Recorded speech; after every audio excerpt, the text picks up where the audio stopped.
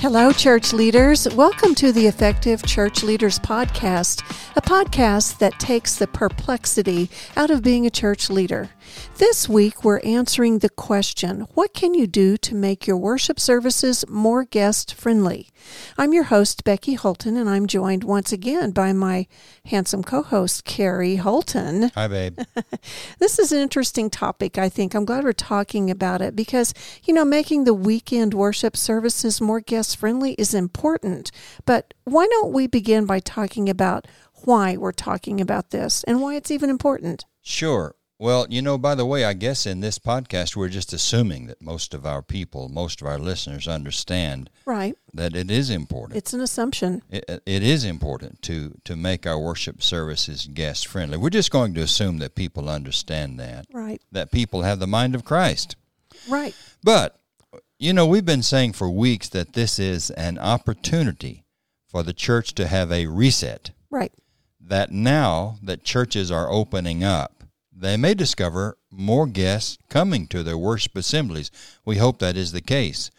People who are looking for meaning and purpose in their lives following this year-long crisis that we've been involved in. Right. And on that score, listeners, let me tell you about a news story that came across our desks a few weeks ago, and it was written by Erica Pandy. I think that's how you say her last name.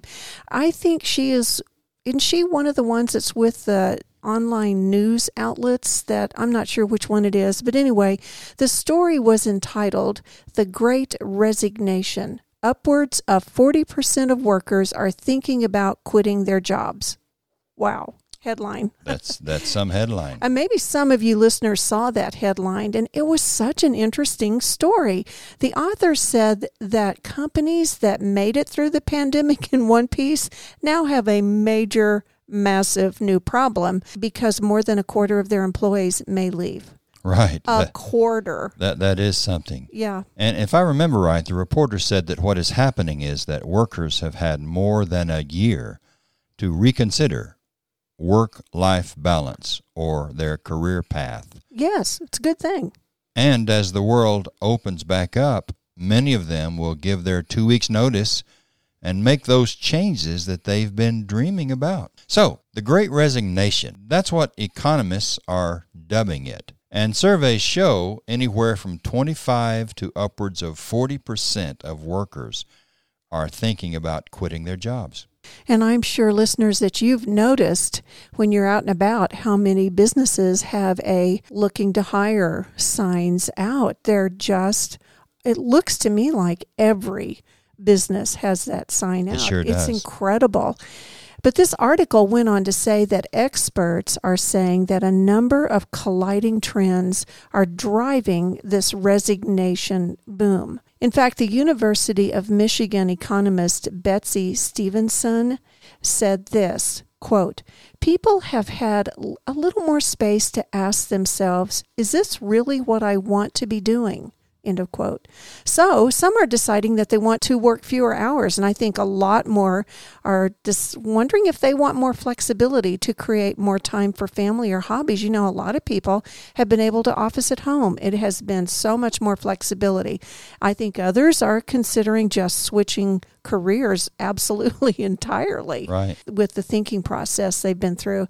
And I'm sure our listeners by now are beginning to wonder what in the wide world this has to do with the Effective Church Leaders Podcast, why we're talking about this. I'm sure that's true. Well, let's try to bring it home then.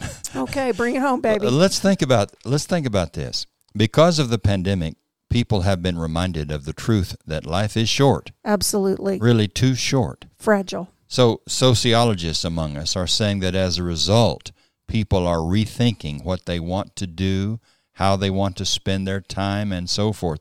And they are considering career changes, as we have said, and they are thinking then, what other parts of my life do I want to change? Right. What this means is that this might present for us both an opportunity and a warning to churches and church leaders.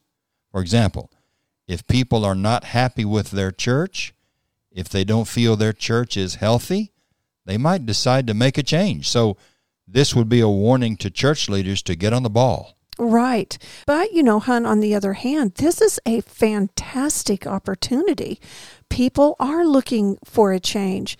They're looking for answers. They're looking for solutions to their problems. And the church should be the source to help provide a lot of those answers and solutions. I mean, that's the purpose of the church, is to help people on this earth be more like Jesus. Exactly right. And as we said then, this could be a perfect time for a reset. Yes. And it sounds like the culture in which we live is also seeing the pandemic as providing something of a philosophical reset. So churches ought to see this as a time to reset, to make a fresh start. That triggers a thought. I was listening to a podcast yesterday, and the podcaster was calling this a cultural convulsion, which I thought was a really good word. He was predicting we probably have a couple more years of this convulsing, of trying to find our way and reset and figure new things out. So, with more people looking for answers and solutions to this cultural convulsion, we might be seeing more guests in our weekend worship assembly. So it's really important that we're ready for that opportunity of having more guests. So, how can church leaders make their worship services more guest-friendly? That's a good question. And finally, we're coming to the point of this podcast. We went around Robin Hood's barn. Who is Robin, and where was his hood, and why did he have a barn? I've always wondered about this. All good questions. Anyway, okay. So we want to talk about how to make worship services more guest friendly. Here's the number one. Well, here's the first suggestion. We would encourage church leaders and church members to just place themselves in the shoes of their guests. So put yourself in their shoes. What are they thinking as they come through your doors? What are they feeling? How would they want to be treated? And by the way, this might not be so hard to do, since each one of us has visited churches that were new or unfamiliar to us. Maybe we were on vacation, we were going through a community, and we wanted to find a church with whom we could worship. I think we just need to recall what was going through our mind at those times. How does it really feel to be a guest in an unfamiliar worship place? Yes, and tagging into that first suggestion, we would offer number 2 is that one of the things we must understand is that guests don't want to be embarrassed. They do not want to be put on the spot. So suggestion number 2 is don't do anything that puts them on the spot or embarrasses them.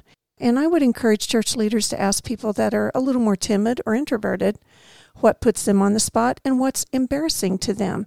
That's a hard decision sometimes when you're used to going in the same doors every Sunday or whenever you go. It's comfortable. It's relaxing. You know the people. You know where the restrooms are. You don't have to even hardly introduce yourself to anyone. It's hard sometimes for church leaders to put themselves in the shoes of a new person and to think about, well, there's nothing here that can embarrass anybody. Oh, but there is. Sure. And I think look to the people that might be a little quieter among you. By the way, that's over half of your congregation, because the church tends to be built around extroverts, and more than half of your people there are going to be more introverted, more timid. Let them tell you what can be embarrassing, because people do not want to be embarrassed or have a spotlight put on them. So just think about that. That's just a respectful thing to do. Sure. So let's think about what might embarrass guests. And if you're just super comfortable where you are, you're going to need to ask that question to somebody else. Of course. That's a good point. All right. Well, let's offer this suggestion number 3 then. One suggestion, for example, would be to not ask them to stand or to raise their hand or in any way force them to identify themselves as guests.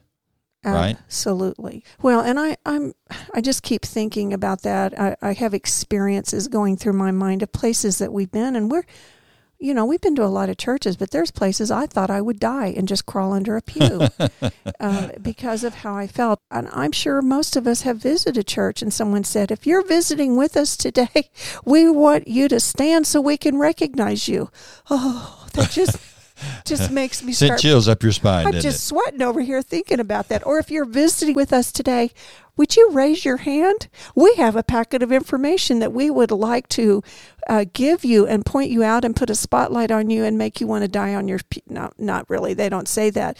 They are well-intentioned. Sure. And they think that giving that perspective, other people can look around like they always do to see who's raising their hand and who's still breathing after that comment. But I think that's just probably not the best way to identify guests. Agreed. Most people do not want that. So, in fact, our third suggestion to make your worship services more guest-friendly is to allow your guests to take the first step toward acknowledging their presence. Okay, all right, I like that. Let them, for example, give them the option to text the words, "I'm new," to a certain number. A lot more churches are doing something like that. Good. I like that recommendation, to let them volunteer the information they want to provide. Put them in the driver's seat. Yes. Don't ask them for that information, especially if they're on their very first visit. Right. There's a newer safety concern. We just need to be more aware of that these days. We had a hilarious experience. Well, it's hilarious now. It was not hilarious when we attended someplace and you did not put our contact information because we didn't know where we were or where it would go, and you kind of got reprimanded for not doing that by a church leader. Well, by the way, I don't think we've been back to that church, have we, hon? Well, you would have gone by yourself because I wasn't going back. We haven't had opportunity to go back, but it did leave a sour taste in our mouths. Well, we didn't know where that information was going, and sometimes it's not. It just goes to a place that you need to be able to manage your own contact information, and that's respectful to allow people to like do that. What's respectful to the guest? Yes. We ought to think about that, too. Mm-hmm. Well, moving on, another suggestion is that we need to explain what we're doing and provide any needed instructions. Okay. This is an attempt to prepare guests for what's about to happen. And it also continues to tag in to let's just not embarrass people, make them feel like they are just totally embarrassed and don't know what's getting ready to happen. And, the explanation doesn't have to be a long, drawn-out one that someone gives every week. It might be something that could just be included in the opening where someone says, "We're going to sing, and you're welcome to join in or not. We are going to hear a message from God's Word, and we're also going to participate in what we call the Lord's Supper or communion." Right. Just something very simple, but it lets people know what's coming at them. Give people some advance notice of what's about to happen. Okay. Yes. I think I've even noticed that some churches even explain the Lord's Supper just before the church communes together. And I mean by that, they even give instructions on how to access the bread and the cup, thanks to the pandemic. You receive this cup, you tear off the first layer, that gets you to the bread, then you tear off the next layer, it gets layer, it gets you to the juice. Talk about instructions.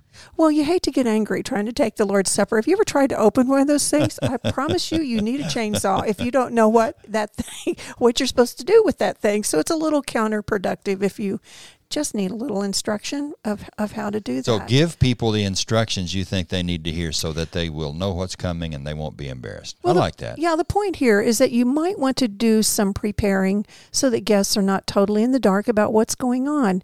I mean, you talk about making them feel like an outsider. That'll do it. And we all like just a little advance notice when possible. I just think all of us do better if we just have some knowledge. Okay, let's move on to recommendation number 5. And that would be try to limit your use of insider language.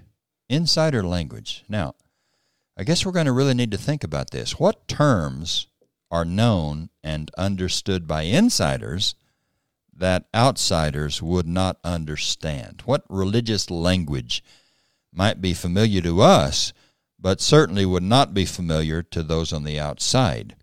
I'm thinking about some of those big words in the Bible right now that we have come to know the meaning of, like righteousness and sanctification and holiness. There are a lot of words in the Bible that if we've been students of the Bible for some time, we know the meaning of them. Right. But outsiders, especially unreligious outsiders, they wouldn't have a clue what those words mean. So we need to be careful about our use of insider language. What do you think?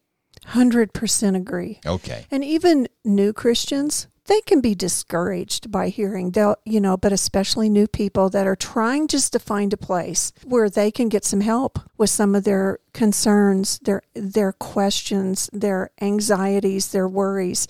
And if they hear a bunch of words ripped off, either from the sermon or the Lord's Supper talk or in songs or just someone who is kind of emceeing the morning, they're going to say to themselves, or there are other people with them, what in the world did they just say? Mm-hmm. I can't even understand the words that are coming out of their mouth. How's that going to even help me with my issues and with what I'm looking for? So this is not watering down the gospel, by the way. It is communicating it where people can understand it. Right. So in this suggestion, we're just asking church leaders to give some thought to what they can do to reduce the use of insider language. Right. Our suggestion along this line, you limit the announcements of insider news. Okay. This isn't kind of a new twist on what you're just saying. I think many churches have announcements where they talk about babies that are born, people sick and in the hospital, deaths, all the events that are coming up, etc. And these announcements are important and noteworthy, of course, but perhaps there's a better way of making the church aware of these items rather than taking up 5 to 15 minutes by verbally announcing them in the assembly. Right. And of course, those announcements could very easily be printed, for example. Right. I mean, they could still be made available to the church so that people who need to know them know them. But I think the point here is that outsiders don't know these people that we're talking about. I mean, all of this is information that is extraneous to them, that is unfamiliar to them, and that they really don't need to know. The verbal announcements then would mean nothing to outsiders. And what we're just saying here is there probably is a better way to get that information out to the church than forcing outsiders to listen to it on a Sunday morning.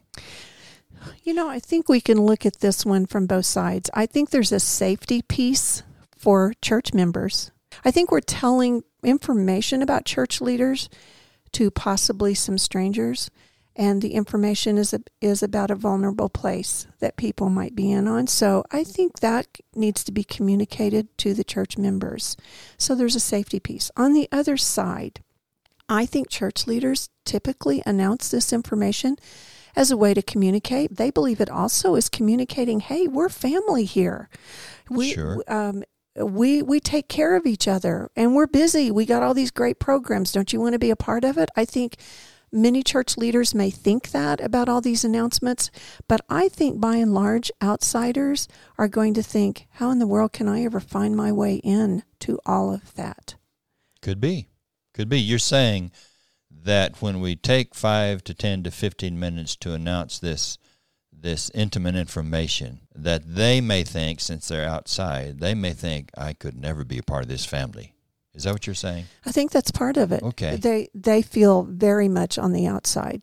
Okay. And let me ask you another question. You remember times that we've been invited to people's homes? This would be years ago. And they would show us all their vacation pictures and all their families and all the people that they had met. And, part of that, you were squelching yawns because you didn't know these people and it didn't matter to you. And it felt sometimes like a time drain. Right. We loved our friends, of course, and we were interested in those things. But in some ways, it's like all of the family information that if people are there really searching for God and they're searching for how Jesus can make a difference in their life, this will feel like a time drain for them. And it may be really hard for them to hear all that at that point. The information is important. We're just suggesting communicate it in a different way. Right. You're not saying now, are you, that people are not interested in seeing pictures of our grandchildren, are you? Well, of course not. Okay. Do we need to put some in the show notes? All right. I got your point. I think that's a good point. Well, how about a seventh suggestion? Let's talk about number 7. And that would just be put your best foot forward. Again, I think if we put ourselves in the shoes of outsiders, we're thinking, okay, do these people, talking about the church now, do these people know what they're doing? Are they doing it well? Is there an emphasis on quality? Does this service have any appeal for me? Will it help me through the week? Is it helpful?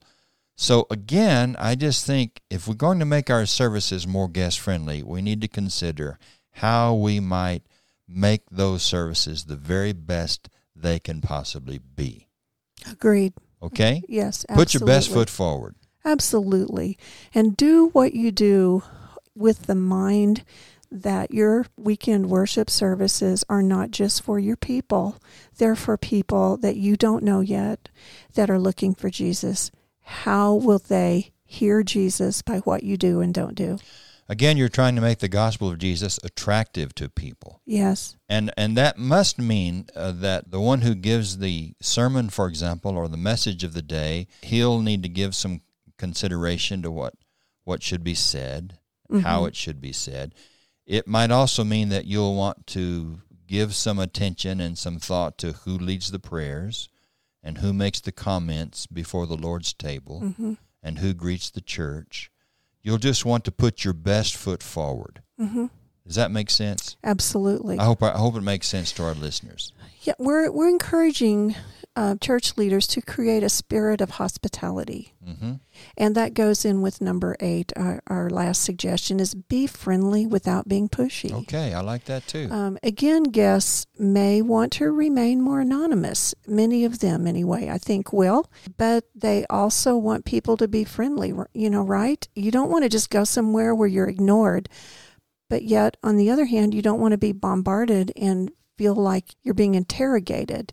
And I think a tuned-in greeter, someone whose task or responsibility is to stand by the door and welcome people, a tuned-in greeter can tell if a person is giving out signals that they want more anonymity or if they want more information and more conversation. Good. And go with the message that they're sending. Because if you give the other message, it's disrespectful and you may not see them again. Good. Well, I do think you're right. There is a need for us to be friendly while also allowing our guests to be anonymous if they choose to be. Well, and again, how do you feel when you visit a church and no one says hello? We've had that experience. Oh boy. Yeah. It's not pretty. And, no one greets you. No one's even smiles when they see you. You don't like that feeling that, you get this feeling no one cares that I'm here. Would you agree with that? Absolutely right. Sure. Yeah, well, let's wrap this up. How about some closing thoughts? I'm sure you have some. I always have closing thoughts. Yes, you do. I think in this podcast, we're just trying to say, let's just give thought to how we can design our assemblies to reach people. Amen. To reach outsiders. And by the way, someone just wrote a journal article or a journal post about this. I think that was me, wasn't it? Well, I was just getting ready to say it was just one fine post. So folks can go to our website Yes. and read that post. It's But the very point here is that we really do need to do some planning, some thinking about what goes into those worship services and how what goes into those services will be received by guests. We're just saying let's discard our haphazard assemblies and give thought to how we might reach more people, even people who don't yet know Jesus. It's got to go way beyond, we've got the slot filled. It's got to go way beyond that. We've got to move to a place where we're really giving so much thought and so much prayer, not just about what's done, but how it's done and how it's communicated to people that are searching for Jesus. Thanks, friends, for listening in on our conversation. And we hope you heard some things today that inspire you or have motivated you or just are helpful to you. This is the Effective Church Leaders Podcast, where we offer support to church leaders who want to become more informed, more confident, and more effective in their service to the Lord.